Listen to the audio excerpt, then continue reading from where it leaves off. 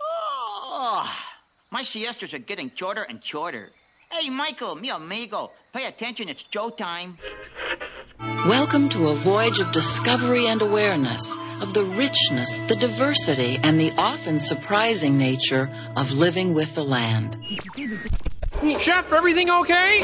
Hey, they're hopping, their machining is going, they're flumy. Exactly.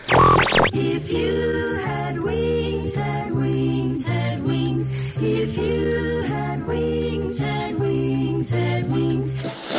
May I have your attention, please? Ladies and gentlemen, boys and girls, you are approaching the new global neighborhood. Now that you've seen the future, we invite you to experience it yourself. WDW Radio, your information station. Hello, everybody, and welcome to the WDW Radio Show, your Walt Disney World information station. I am your host, Lou Mongello, and this is show number 297 for the week of October 20th, 2012. I'm here to help you have the best Disney vacation experience possible with this podcast, videos, blog, live broadcasts, in-person events, my Walt Disney World trivia books, audio CDs, and much more. You can find everything over at WDWRadio.com. So I like to look at Walt Disney World in terms of layers of the onion, meaning that beyond the enjoyment of the parks and resorts, as you dig deeper and peel back some of those layers, you uncover some amazing details and stories. And while they may not be apparent at first glance, by learning more and understanding the meaning and purpose in everything you encounter, you'll ultimately have a much richer experience. So this week, we're going to stop by the residence of one of Disney's Hollywood Studios landmarks and take a look at the story, both real and imagineered, of Sid Cahuenga. Answer the Walt Disney World Trivia Question of the Week for your chance to win a Disney prize package. Then stay tuned for the announcements at the end of the show, including information about a new contest, upcoming events and live broadcasts, and much more.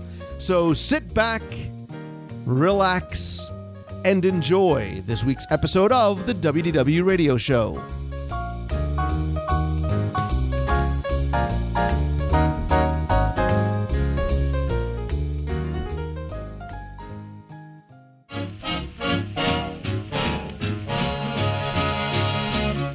As I'm sure you know if you've listened to the show in the past, one of the things to me that makes Walt Disney World so very special and truly magical is the attention to detail that the artists and the Imagineers and the cast members put into everything that you see and do. And it's all about story.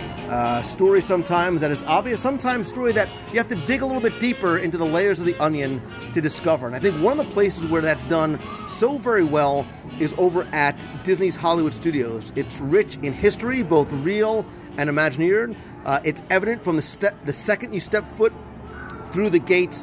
And again, this is one of the places that has details and stories that go back to that golden age of Hollywood, and that golden age of Hollywood that never was. And today I am back live at Disney's Hollywood Studios with my good friend and author of The Vault of Walt, Jim Korkis, to talk about one of those locations that, again, is rich in history, rich in story, real story and Imagineered story, and incredible details as well. And so, Jim Korkis, I want to welcome you back to the show. And I've just got tears rolling down my eyes, not just because I'm so happy to be back with Lou, because Lou's such a good friend and be able to share stories with all of you, but we've been digging into the onion pretty deeply today, and so, you know, I guess you got to dip an onion in cold water or something before you peel it so you don't cry and all of that. But yeah, I'm happy to be back here to talk about the real and imagined story of Sid Cahuenga, because it's always a favorite of mine. What would you like to know, Lou?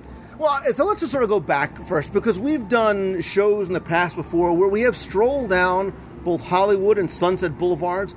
We talked about how much of it was inspired by real Hollywood, by real Los Angeles, where you came from. So you were able to help connect a lot of these places, whether it's the facade of the Dark Room or the Max Factor building or whatever it may be, to real locations in Hollywood. And as you stare down Hollywood Boulevard, especially when the Chinese Theater was at the end of it, when that was that visual weenie, it really helped paint a picture of Hollywood in the 20s and the 30s and 40s, We've talked about how Buena Vista Street in Disneyland now and California Adventure paints that vision of Los Angeles when Walt stepped foot off the train there.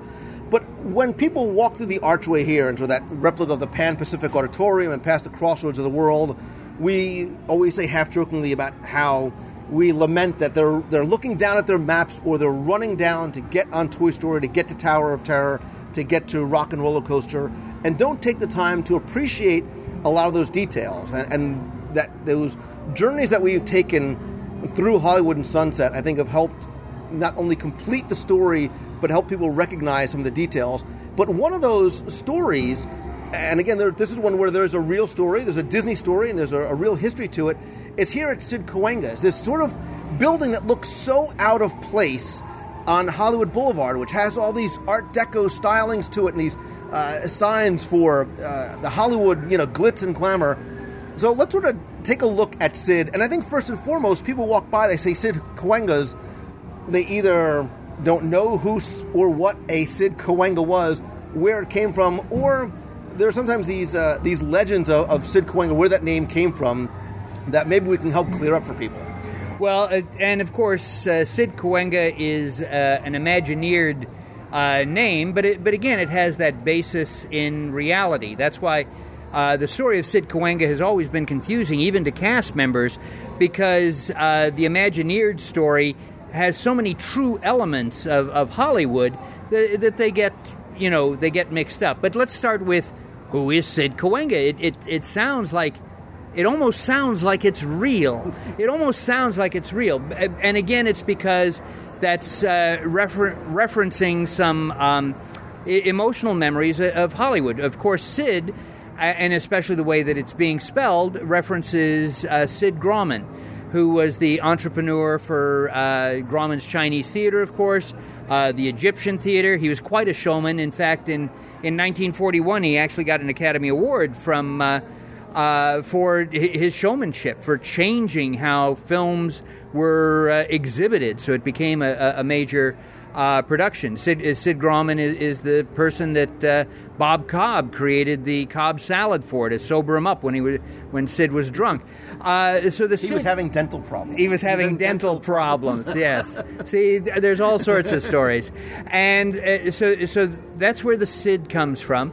And Cahuenga, and you've been out in Hollywood, Lou, so you know that Cahuenga is a street that cuts right through Hollywood Boulevard, and on Cahuenga you have the Hollywood Bowl, and again, Cahuenga is first a funny sounding name, would pop up in a lot of comedians' routines like Cucamonga, and Cahuenga and all of that, and again, it's a Native American name, and combining the two together, Sid Cahuenga, it creates that feeling of somebody who might have been from the Hollywood of the golden age of the 30s and the 40s, but of course was completely fictitious.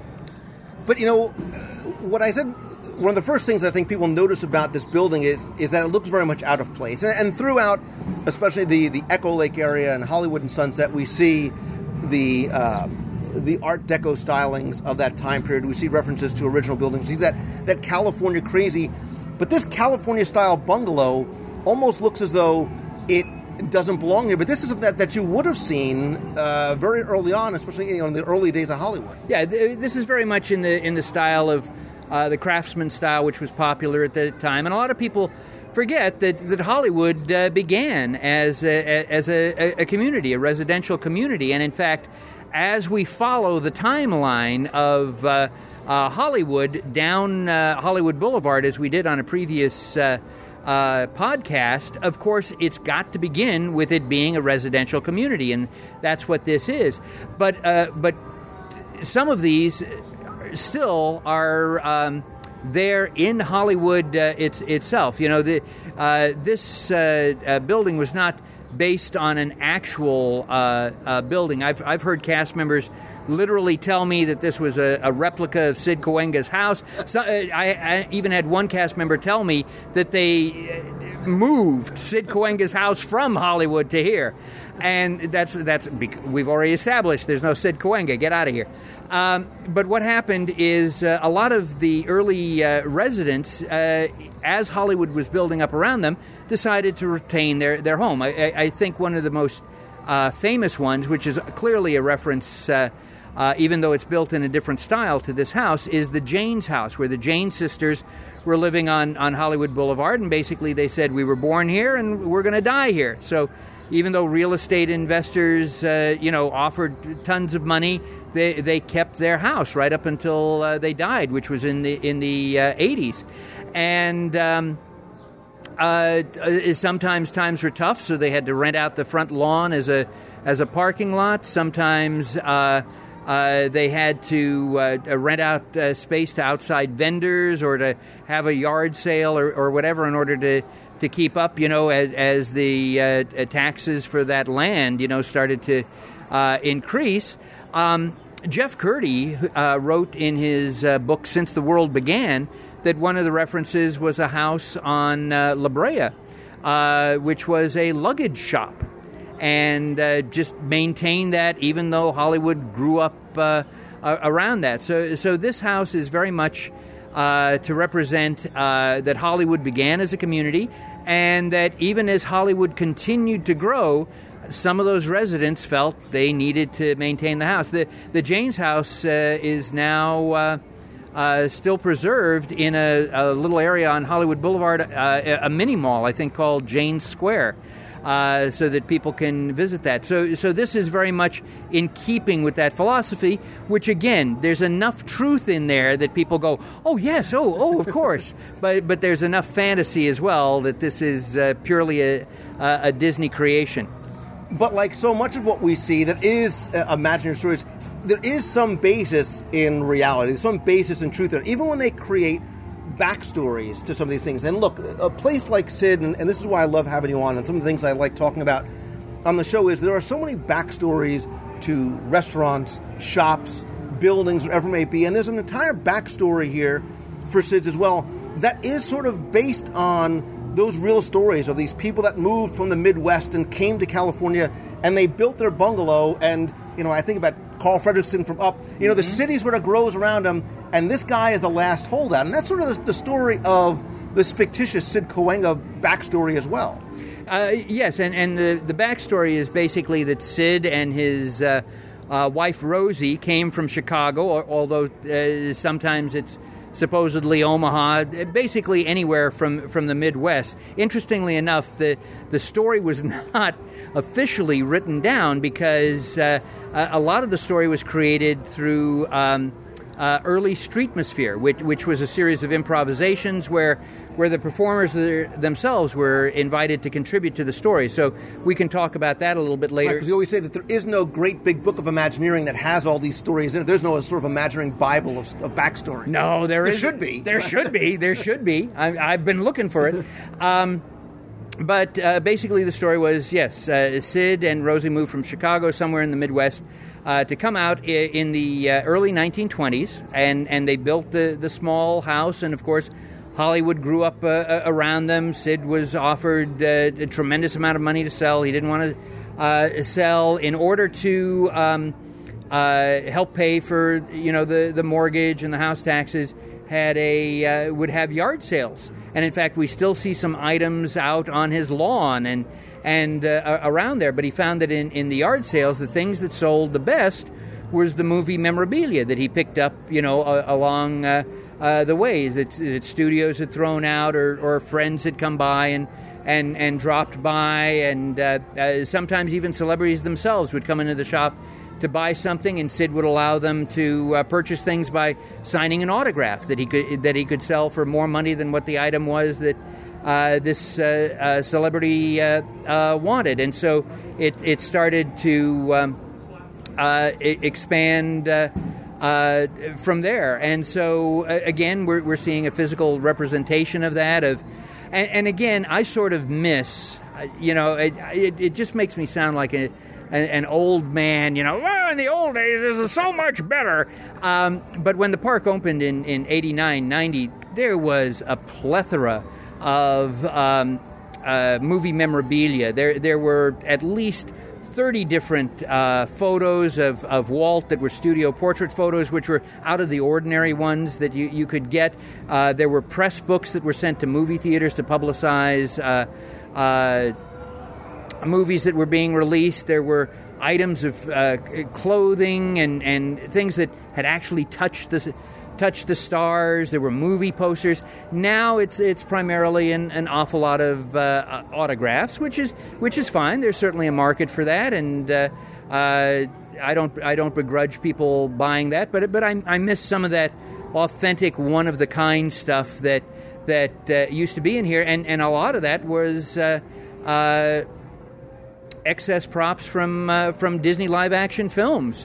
And they still have some for more current films. So you'll see things like from Spider-Man 3, we saw The Sopranos, and there still are a few that remain that I think are more of they're more for browsing than they are for buying. So listen, I would love to have one of Bert's jackets from Mary Poppins. It's probably one of 10 or so that they probably made, that the hero jacket for Bert. I don't have an extra $65,000 laying around, but they do have ones that range down into the $50, $100, $200 range as well, too. Listen, you have listeners who love you. As soon as they hear this, somebody will send you and want your measurements so that they can sew you a Burt jacket so that you can use it for the next big meet and greet event that you do. I would probably fit into a penguin outfit, so when they're working with that, we can go with that. And of course, we talked about the fact that there's no set story, and one of the reasons is because the storyline was concurrently developed with what was called streetmosphere. And, of course, in the 1930s and the 1940s, in movies, you did not have extras. There were no extras in those movies. There were atmosphere people. That's what they were called. And, of course, since the atmosphere people are working out on the street, they are streetmosphere. Now, how this all developed was back in 1977, in Orlando, an improvisational theater group was created called SAC Theater. That's where Wayne Brady got his early training. And so one of the founders was Craig McNair Wilson. And when Epcot opened in 1982, see, we're going to tie this into to the Epcot celebration coming up, they needed some entertainment to fill in because some attractions were not ready. People forget that Spaceship Earth kept breaking down and Universe of Energy kept breaking down. Journey into Imagination ride didn't open until March instead of October. So you needed something to fill, so they put in a Commedia dell'arte troupe in Italy, where a bunch of performers, improv performers, would bring in the guests and involve. It became so popular that the crowd became so big that people in the back of the crowd could not even see the stage. They just wanted to hear what was going on. And so Disney asked Wilson, how long would it take to create, another show for maybe the UK? And Wilson said, I can have it up by Thanksgiving. And so by Thanksgiving there was another. And so for 8 years the show ran there until Disney decided, well, we can do this, and they took that over. But anyway, during that time period, Wilson was brought in to help develop characters for the Adventures Club in Pleasure Island, but also for the studios here. And remember that when Disney MGM Studios was being built, there was that controversy that Universal was building at the same time. So Wilson went and visited Universal Studios Hollywood, where they had walk-around characters, but the walk-around characters they had were like Charlie Chaplin, Groucho Marx, Lucille Ball, Marilyn Monroe, and he could see that even at that point in the 80s, there were people who were didn't recognize or resonate with anybody. Especially with the younger people, and that was only going to increase. And so it made more sense to come up with unique characters from that same time period. Iconic characters like a cowboy western star, or a film director, or a girl who just got off the bus who wants to break into the movies, whatever. And so using the improv techniques that he developed in SAC Theater, and input from the cast, and they watched movies from the 30s and 40s and all that. They developed names, they developed personalities, they developed scenarios that they were going to operate with. But Wilson also decided to stack the deck. And he pulled in, and this is an exclusive for the Lou podcast, you won't find this in print anywhere else, to stack the deck, he pulled down one of his old acting cronies from Minneapolis, a fellow by the name of Al Erasum. And Al was a big guy. He was about, my size, so he pretty large, and more of a used car salesman type personality, whatever. And so he was going to be the first Sid Cahuenga. And Al only lasted a couple of months because, again, performing in a theme park is different than performing on stage or performing in movies or TV. It takes a different mindset. It takes, a different type of preparation. But he was the opening one, so he's the one who appears on, for instance, the USA Today newspaper. Now, a very funny story is that, first off, Jeffrey Katzenberg didn't like Streetmosphere at all, didn't like Sid Cahuenga, because they didn't interact with a lot of people. They only interacted with a small number of people. And so Wilson had to prove to him, and he did later through guest surveys, that just having that small interaction was sometimes more powerful than a major ride like, the big movies ride and the great movie ride and all of that. And that was the memory that would drive, future attendance. Well, Eisner was always a supporter of the idea of Streetmosphere. He thought it was fun. And a couple of days before the park officially opened in May 1989, Eisner was walking the streets with this entourage, and he's pointing at places, that needs more paint, we need to move that out of the way, that needs to be fixed, all of those type of things. And Wilson was always a troublemaker. He liked to stir things up, and especially with improvisational theater, like the confrontational type thing. So Al Erasum's there in costume as Sid Cahuenga, and Wilson pushes him out into the pathway of Eisner. And so Al goes, Eisner, it's great to see you. I've been trying to get a hold of you, I thought you were going to send us the uniforms from Good Morning Vietnam and the baby clothes from 3 Men and a Baby. I need stock. All of this stuff is constantly, being sold out and all this. And so Eisner, wants to establish that, yes, he's a fun guy. He's a playful guy. He gets it. He understands, how all of this operates. And so he goes, oh, Sid, yeah, I've just been so busy with this other stuff. I'm going to get back to you. You're going to get that stuff. And he moves on. Well, one of the people in Eisner's entourage is scribbling away. And sure enough, a week later, showing up at the studios is a box filled with uniforms from Good Morning Vietnam and baby clothes from 3 Men and a Baby. So they labeled them, tagged them, and sold them in Sid Cahuenga's here.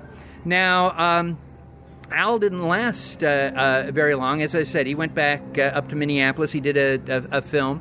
And so they wanted to fill that position, and they had the perfect person. They had hired an entertainer by the name of Danny Dillon. And Danny had a long career as an impersonator, very famous, very popular. He did impersonations of, like, Bing Crosby and Stan Laurel and George Burns and all that. All the same people that people, just like Yes. Lucille Ball, people have no idea who they are. People have no idea who they are, which I actually, I'll bring this up a little later, I actually saw that happen on the street. So he took over and basically for 16 years did the character, which is why people call him the one and only Sid Cahuenga. But an exclusive on Lou's podcast, Al Erasum did it for a few of the early couple of months there. And Danny took an entirely different tact, because Danny had been hired. There was going to be a show on the backlot, where they do the special effects now. There was going to be a show. He was hired for that. And then he was also hired to perform in the Brown Derby. So he was going to do impersonations. He was going to do some singing. His wife is a singer. His wife is Pam Brody, who does the singing over at the Rose and Crown at the UK Pavilion at Epcot. In fact, I think she still does it 2, maybe 3 days a week. So anyway, Danny Danny was a lot how do we say this politically correctly, more mature than the other Disney Streetmosphere performers who were hired. He had a good another 2 decades or more under his belt than some of these people. And so while the other Streetmosphere performers developed routines where they interacted with each other, they even practiced those backstage, so when they came out on the street it looked spontaneous that they were going through this. Danny was sort of a lone wolf, and so he was allowed to hang around the front of Sid Cahuenga's, go up and down Hollywood Boulevard, sometimes even go into the Brown Derby. And yes, I saw him on the street doing a Bing Crosby impersonation, best one I had ever seen in my entire life, and 2 little kids standing next to their mother going, huh? Bing what? What? Who? And the mother's just laughing. Mom, why is that funny? We don't understand why that's funny. And so, unfortunately, Danny passed away from cancer in about, I think, 2005. And there's his photo up there inside. As you go in, right to the left on the wall there's Danny's autographed photo as Sid Cahuenga. And around are photos saying to Sid. And you've got Russell Johnson from Gilligan's Island, and you've got the Batman cast, and you've got Al Lewis, Grandpa from the Munster. Yeah, there you go. Cher. Mature performers. And somebody was trying to explain to me, those were actually autographed to Sid Grauman. And I said, Sid Grauman passed away in 1950. If the cast of Batman wanted to sign it to Sid Grauman, I think, there's something wrong there. What are they smoking on the set? But that's in there. And so Danny really brought that character to life. I think occasionally Michael Marzella filled in. Do you know Michael Marzella? Huge guy. And I say that being a huge guy myself. You're not huge, you're fluffy. I am. I'm an Ewok. I'm not fat, I'm fluffy. I'm an Ewok, all grown up. There's more of me to love here. But Michael he probably still has, I haven't seen him in years, wonderfully deep, voice of God type voice. So he did the narration voice for the fireworks show here, when they had the big inflatable Sorcerer Mickey. He also performed in a lot of the TV series that were filmed out here, like Thunder in Paradise, with Jack. They filmed in Morocco, and so he's playing a Moroccan character there with this voice. I think Michael filled in a couple of times when either Danny was sick or was pulled away for a convention gig or whatever. But I think it's safe in saying that when Danny says he's the one and only, that's pretty much true. If you do a character for about 15, 16 years, you own the character. I think that's pretty much it. That a lot of people have played James Bond. A lot of people, he played Sid Cahuenga longer than Sean Connery played James Bond. So we'll go with that there. And again, the fictional Sid Cahuenga would have to occasionally replenish, because once you sell memorabilia, those of you who sell on eBay can see that once you sell it, it's gone. Right. And so if you see it being sold for something higher or whatever, I wish I had another one of those. Well, that's too bad. It's gone. So the fictional Sid Cahuenga, right outside his bungalow, is the big black truck where he will go out and go to various studios to pick up items from the dumpster, or studios gave him items, whatever. 2 items that Disney fans may particularly love is in the back of the truck is they have one of the diver figures from the long-lamented Magic Kingdom 20,000 Leagues Under the Sea, and one of the treasure chests. So you can take a look at that, and maybe sometime Lou will run a contest of can you identify the other props in there. I will tell you that I took another look again today, and yeah, that's familiar. I know I've seen that somewhere. That's obviously got to be an extra, or that got pulled when a rehab happened, but I'm not 100% sure on a lot of those there. And again, so Al Erasum developed a little bit of the background story of Sid, but Danny, even more so. and well beloved. Very nice guy. When I first came out to Orlando, and I was put in the entertainment department, Danny sat with me and talked with me and said, "Okay, Jim, this is what they're going to tell you. This is what really happened. So do this, do this, do this." So wonderfully delightful. And we just went inside and took a look at the shop, right? Yeah, and I think part of the reason why I like sort of setting up the story and look, having a walk-around character for a building like this, I think is great, especially because somebody like Danny can really make it his own. He's given a framework, but he sort of makes who that character is. But once you understand what this building is meant to represent, when you walk inside, you get a sense, you understand that, hey, that behind those pictures is a fireplace, because these are the front rooms of Sid Cahuenga's home. This is Sid's house, where he is now selling these items, not just on the front porch, not just on the lawn, and he has some very interesting lawn ornaments out here as well, too. But this is his home, and now all of a sudden you see that they are different rooms. That story that Jeff Curdy talked about what this building was early on, you see pieces of luggage inside. You make that connection to what those things are. And you're right, there's some fascinating items in there that are not just for sale, but help sort of bring that whole story of Sid Cahuenga full circle. And I like the fact that it's one of the few places at Disney parks that still sell books. You'll notice that most of them now are Disney books, but again, when it opened in 89, 90, a lot of them were old film books as well, too. But we're getting to that generation now that is not familiar with that. One of Michael Eisner made a suggestion that in Brown Derby that most people don't know who those caricatures are anymore. If I asked you to name your favorite Adolphe Mongeau film, I don't know whether... there's so many, Jim. I don't know whether I could come up with just one that I love.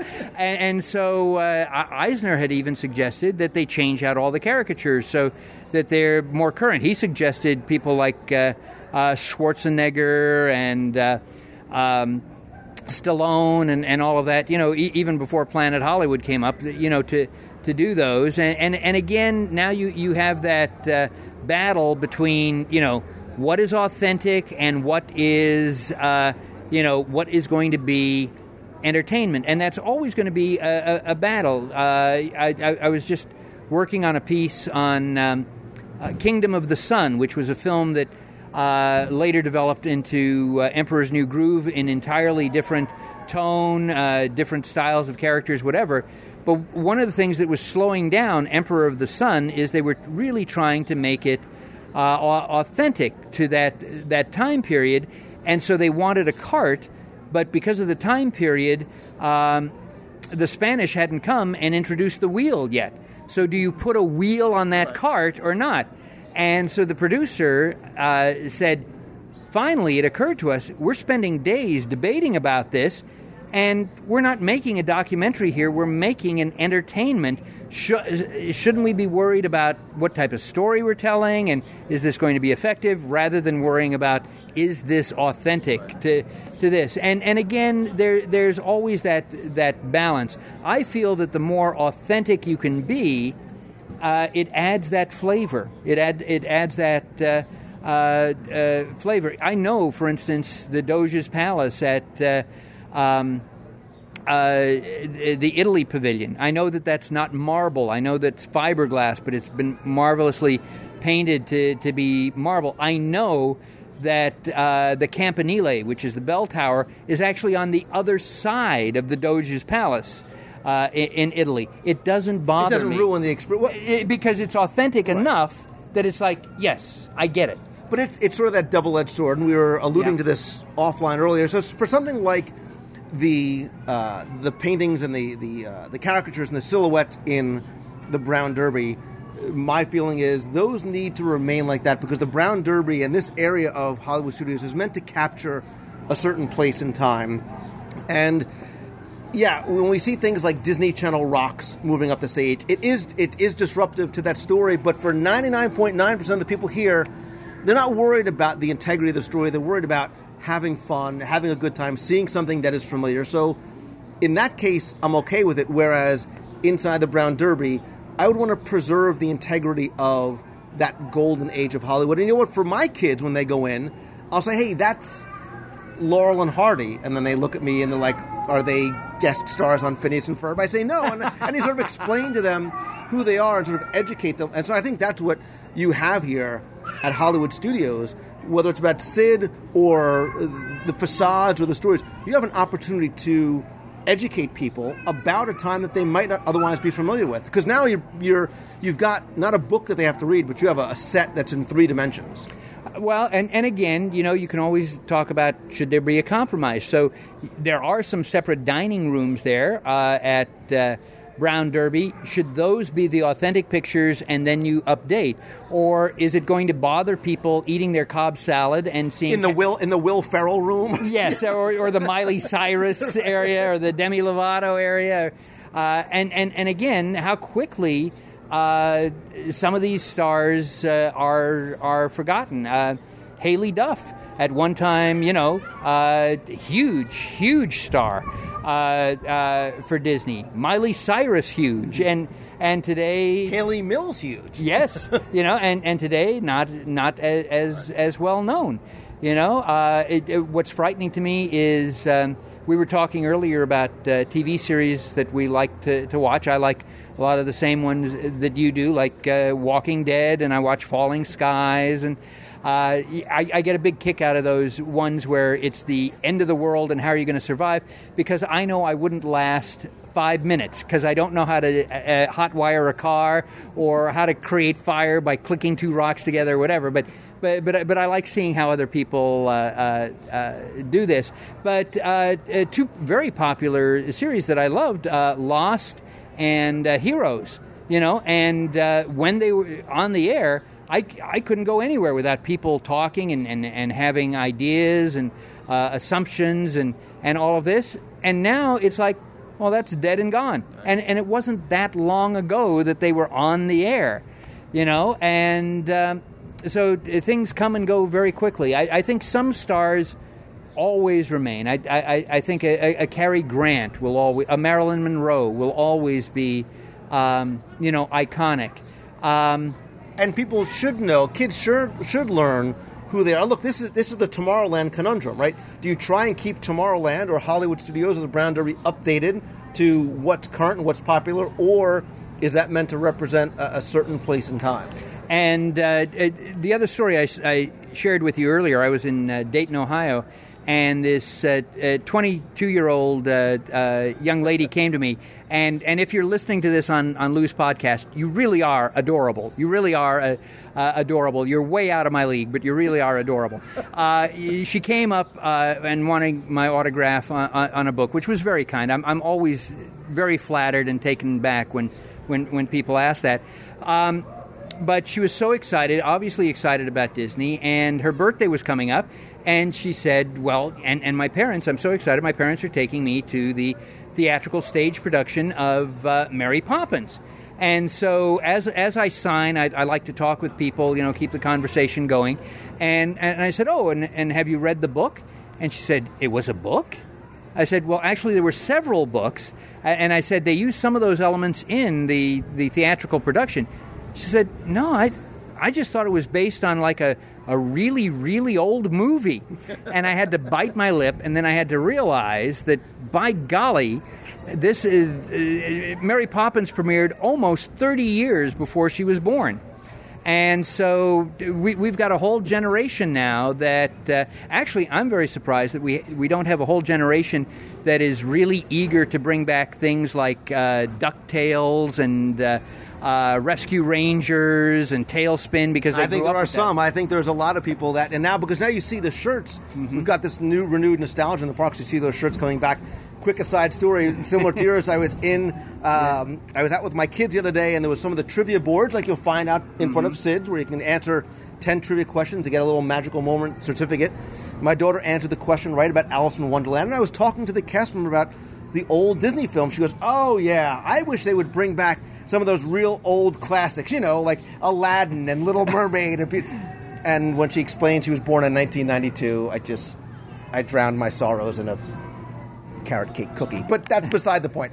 I hope you told her she was adorable, even though she made you feel as if you were should have a cane and a beard. Well, our classics are Snow White and Pinocchio and Peter Pan, and her classics are from a different generation. But anyway, back to... Well, I would argue with that, because I've got a 7-year-old nephew who I love dearly, and of course when I babysit him, I always make sure to fill him up with lots of M&Ms and Coca-Cola before I give him back to my brother. But one of the things we do is we go through Uncle Jim's film library, and so I show some of the early Disney animated features, and one of the wonderful things is they're so timeless. For him, it doesn't make any difference when Pinocchio was made. This is the first time he's seeing it, and as far as he's concerned, it's as new a film as Ice Age 4 or whatever. He loves the characters, the story works for him, the whole bit. But I think a culture as a whole, we're starting to lose that sense of history. And I hate to say this, you and I think, keep a little young, because we deal with younger people. A good friend of mine who we both know, but I won't say his name because this might be embarrassing to him, was on the phone, and I was talking to him because I was helping him with an article, and I said, boy, and you're the Snooki of Disney historians. And he said, who's that? I said, have you never heard even of the word Snooki? No.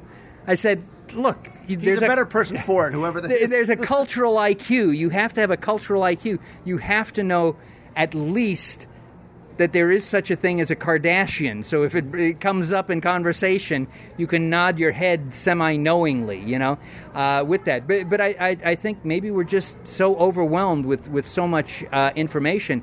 And again, one of the things that you pointed out, only the listeners of this podcast and you and I are interested in the story of Sid Cahuenga, because when we come back to the park, that enriches the experience. We've seen more and more new details that are supporting that story, and it makes us smile. And I think it also gives us almost that sense of ownership, of being in the park, and of course being that Disney expert for friends and family. But as you pointed out, 99% of the people, they don't care. And my gosh, why would I go into Sid Cahuenga's? There's no vinyl. Maybe there should be a Sid Cahuenga vinylmation. There you go. We'll gotta get Casey Jones and Monty on the Sid Cahuenga vinylmation. Eventually they're going to run out of vinylmation. They should do a Clark Gable vinylmation. They should do a William Powell vinylmation. Things like that. I think you might be surprised at the people who would pick that up.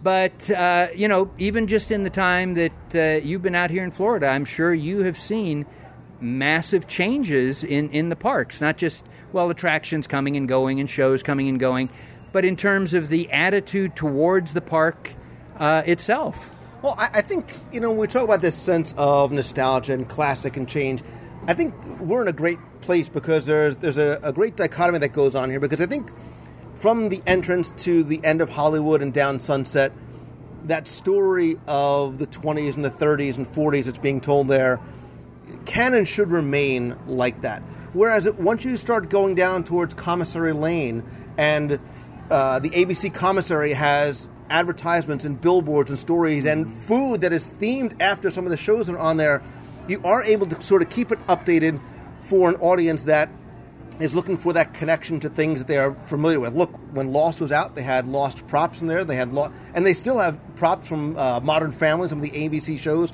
So you're able to sort of get that break for those of us who love this rich history, the story that's being told here of Hollywood, and then that family that wants to enjoy things that there's a sense of familiarity and a modern relationship with. Well, and I think it really comes back, what a huge fan I am of Walt Disney, and the more I study him, the more I am just absolutely amazed. And I think one of the amazing things is what we're discussing right now, is Walt was able to find that proper balance between nostalgia and current and future. They always use that expression that Walt had one foot in the past and one foot in the future. That's why you have a Main Street and you have a Tomorrowland. and neither seems to detract from the other. You know, it creates that balance. And one of the things that I'm excited to see, you've been out there, you lucky guy, is Buena Vista Street at Disneyland. You that same kind of thing, right? Where you've got this nostalgia which is all about Walt in the early 20s, but right around the corner you have Cars Land. And one does not necessarily impact or detract from the other at all. They can coexist in that same park. Yes. And so I'm looking forward to going out there and immersing myself more so in the Walt of the 20s than Cars Land, even though I have heard nothing but glowing things about Cars Land. I have heard not one little speed bump. And again, it goes to show you that when Disney does something right, they do it right. So good for them. I'm glad. I want Disney to succeed. I'd love this. I love this park because it's so intimate, but I'd love it to succeed. And it bothers me when I have friends who say, "Oh, Disney Animal Kingdom, that's just a half-day park." What?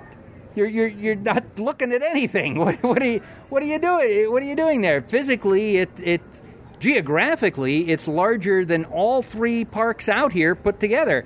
And yet, for you, it's just a half-day experience? I'll refer people back to the show I did where I made my argument and I laid out the plan for Animal Kingdom being a 2-day park.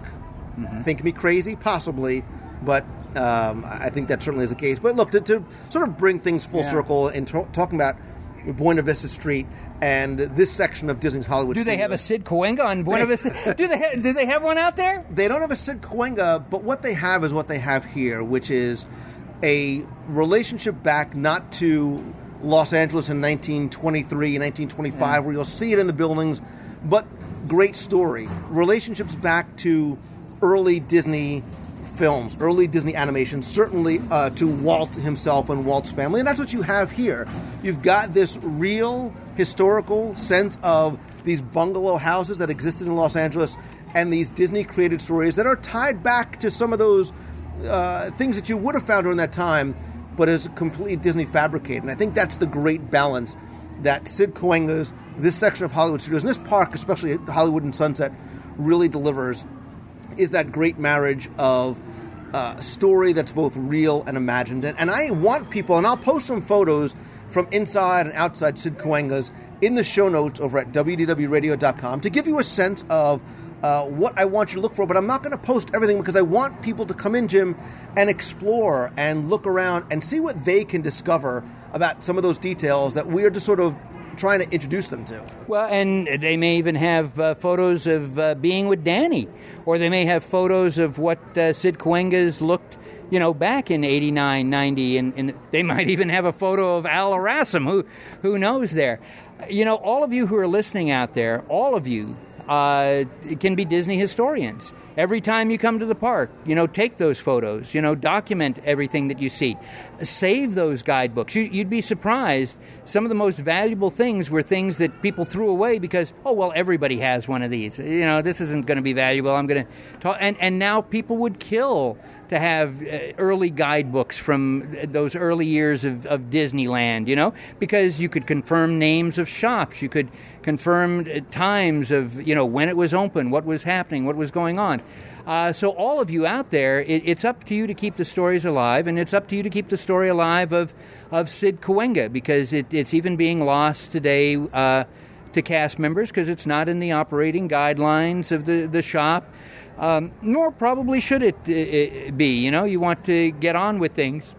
But I think it's just nice. It's that cherry on top of the ice cream sundae. And Lou, thank you again, as always, for having me on the show. And you have some of the nicest listeners in the world. And I say that not only because they buy my book, The Vault of Walt, and bring it up to me to sign. And some of them listening right now are going to go right out and buy that at Amazon.com and bring it to me to sign. But because genuinely they are, and they love it. I'm hoping that, you sell books, you sell CDs, all of that. I'm hoping possible merchandise in the future is a lock of Lou's hair. so that we can keep it in a little cameo around our necks, you know? And eventually one of these days maybe clone our own Lou, because obviously you've done that to do all the things that you do. But thank you again, Lou. Jim, thanks for coming on. Thanks for sharing these stories with us. And the question I want to leave for listeners is, obviously Sid Cahuenga sells all this movie memorabilia and autographs from your favorite stars. If you could have one thing from Sid Cahuenga's, whether it actually exists in the store or not, a piece of Disney movie memorabilia or a Disney autograph, something signed by a Disney star or an author or Walt, what ideally would you like to buy? What would you want to bring home from Sid Cahuenga's? Leave it in the comment section for this week's show over at WDWRadio.com. Very curious about what you guys think. And I'm going to have Jim leave his item, his sort of holy grail item of Disney movie memorabilia in the comment section. So absolutely, because I saw some great things at the Disney Family Museum up in San Francisco. And again, if you get a chance, go there. But they, for instance, they had Walt's reading glasses. They actually had the little brush that Walt would use to color his hair dark before he went on camera, you know. And Ray Bradbury, when Walt Disney said, you know, what can I do to help you for all the help you've given me? Ray said, open up your vaults and let me pick 20 things. And Ray Bradbury picked 20 things from the Disney vaults, but we're only limited to one. What is that one thing that you would want? Maybe it's something from a movie. I know that one of the things that Dave Smith has desperately been trying to get for many, many years and didn't is the harmonica from Escape to Witch Mountain. The young actor who played that, he still has that, and he says maybe when he passes away that'll go to the archives. Would you want Walt's not birth certificate, but the application that he forged for going in the Army? Do you want something, Walt? Do you want something from a film? Is there a particular film that just touched you so much in your family? Oh my, you've just opened up a Pandora's box. Is it a signature? Is it an item? Is it a tangible thing? I want you guys to comment. It'll be a very interesting conversation to keep going there. So I think what we need to do now is really immerse ourselves in this Hollywood history and go dine where the stars used to dine. But boy, giving this tough question here, this is like a Sophie's Choice question here of, you know, which child do you not take? You know how many kids have no idea what Sophie's Choice is, right? Yeah, I know. But they're still adorable. They're still adorable even though they don't know that. Lou, thanks so much, and I look forward to the next time we get together. Thanks, Jim.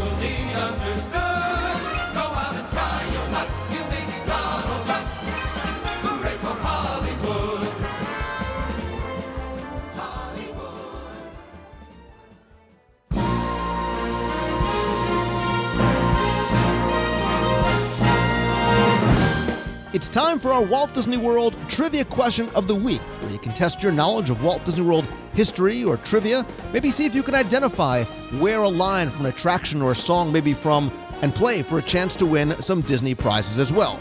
Before we get to this week's question, let's go back, review last week's, and select our winner. So last week's question wasn't necessarily about Walt Disney World history or even the details, but it was really more about story.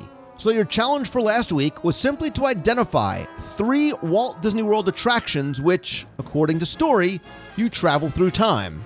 And once again, congratulations and thanks to the hundreds of you who sent in entries this week.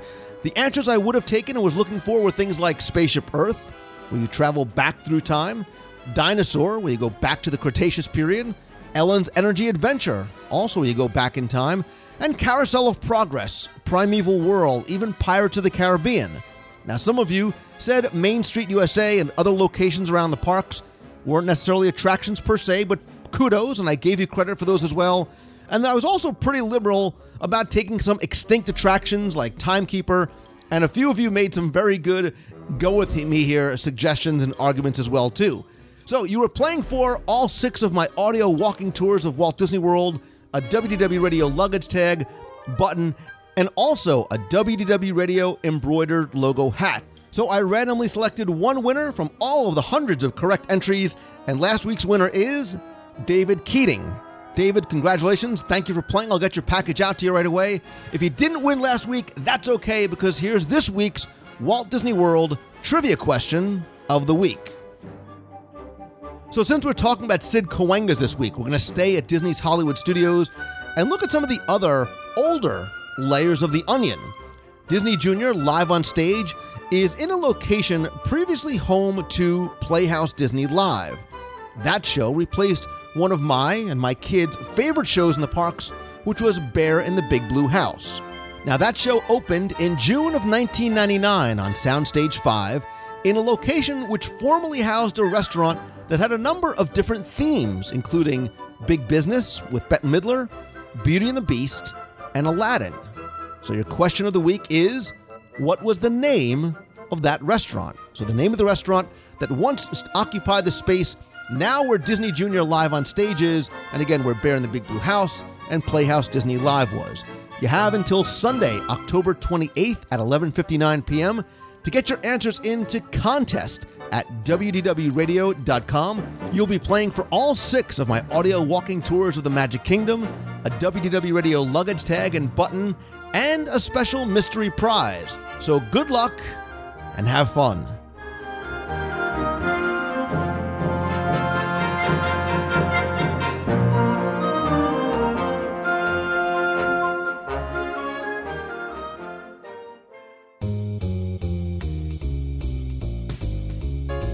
That's going to do it for this week's show. Thanks again for taking the time and tuning in this and every week.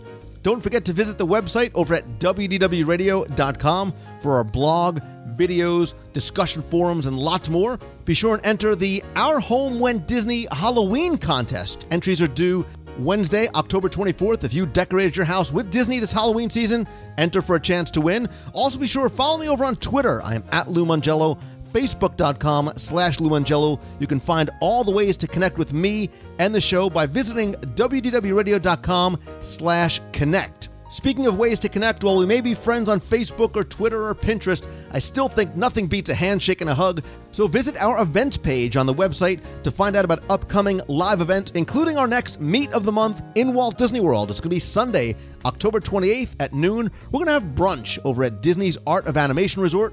The Little Mermaid section just opened up that final phase, so maybe we'll eat something, get a chance to meet each other, and then maybe walk around the resort a little bit. You can find that and other events both on our events page at the site and on Facebook as well. And if you're joining us on the WDW Radio Cruise on the Disney Dream in just under 2 weeks, be sure and check out the cruise update page over at WDWRadioCruise.com.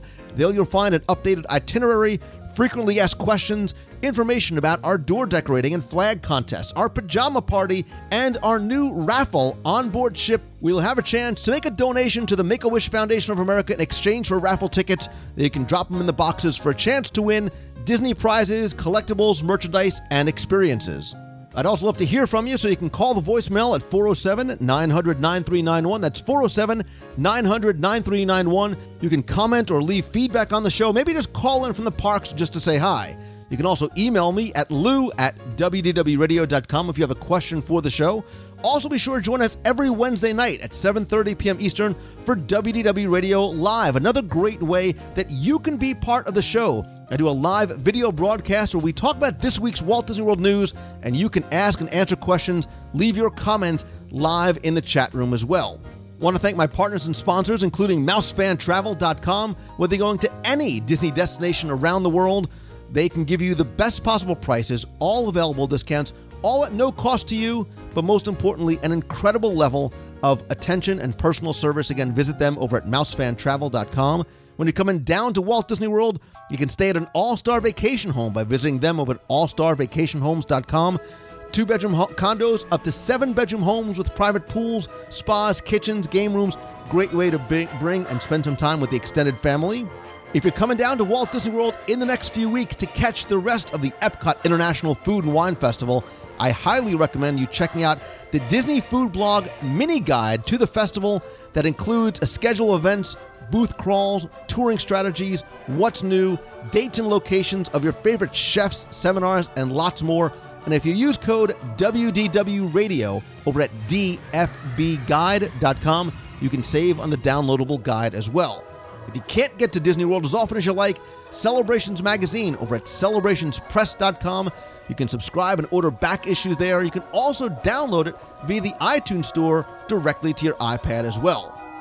Finally, my friends, and you are my friends, whether we have met yet or not, all I ask is that if you like the show, please help spread the word. Let others know about it.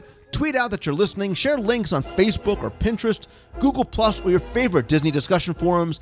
And please come by. Rate and review the show over on iTunes. Very, very much appreciated. Very helpful as well, too. And finally, I want to thank you all again for not only taking the time to listen, but letting me share my passion with you. And I hope that you have the opportunity to do what you love each and every day. Don't wait for those good things to happen.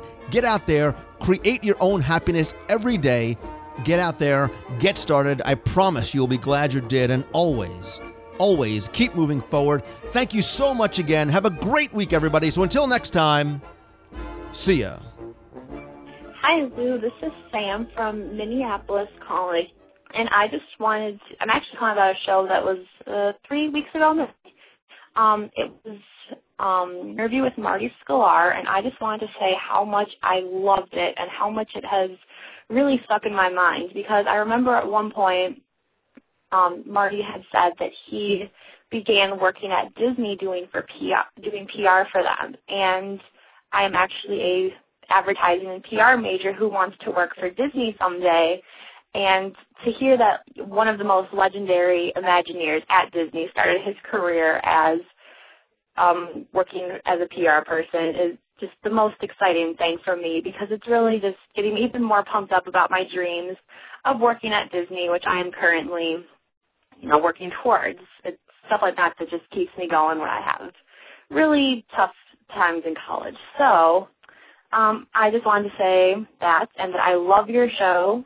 Look forward to it every single Monday, and just gives me my dose of Disney while I'm at college. And I'll be down there in about 3 weeks for the opening of the Fantasyland expansion, so hopefully I'll get a chance to meet you sometime while I'm down there. Hope to see you soon. Bye. Hi, Lou. This is Tony from Illinois again, also known as Backside of Water in the Box. And I know it's been a while since you did the Best Lounges episode, but I was listening to it again, and when I was at Disney World last month, I got a chance to go to the River Roost Lounge, and it was the first time I ever been to a Walt Disney World lounge, and it was just amazing. It was the best time I ever had in that kind of environment, because Yeehaw Bob was performing his high energy show, and I was exhausted just watching him. I can't imagine how he does that as much as he does. And I would have never even known that he was there if it wasn't for your podcast on lounges and the newscast you did from Yeehaw Bob's show. So I want to thank you so much for that. That was one of the best times I ever had in Disney, especially not in a park. So thank you for all you do, and keep up the good work, and I will see you on Wednesday. Bye. You've got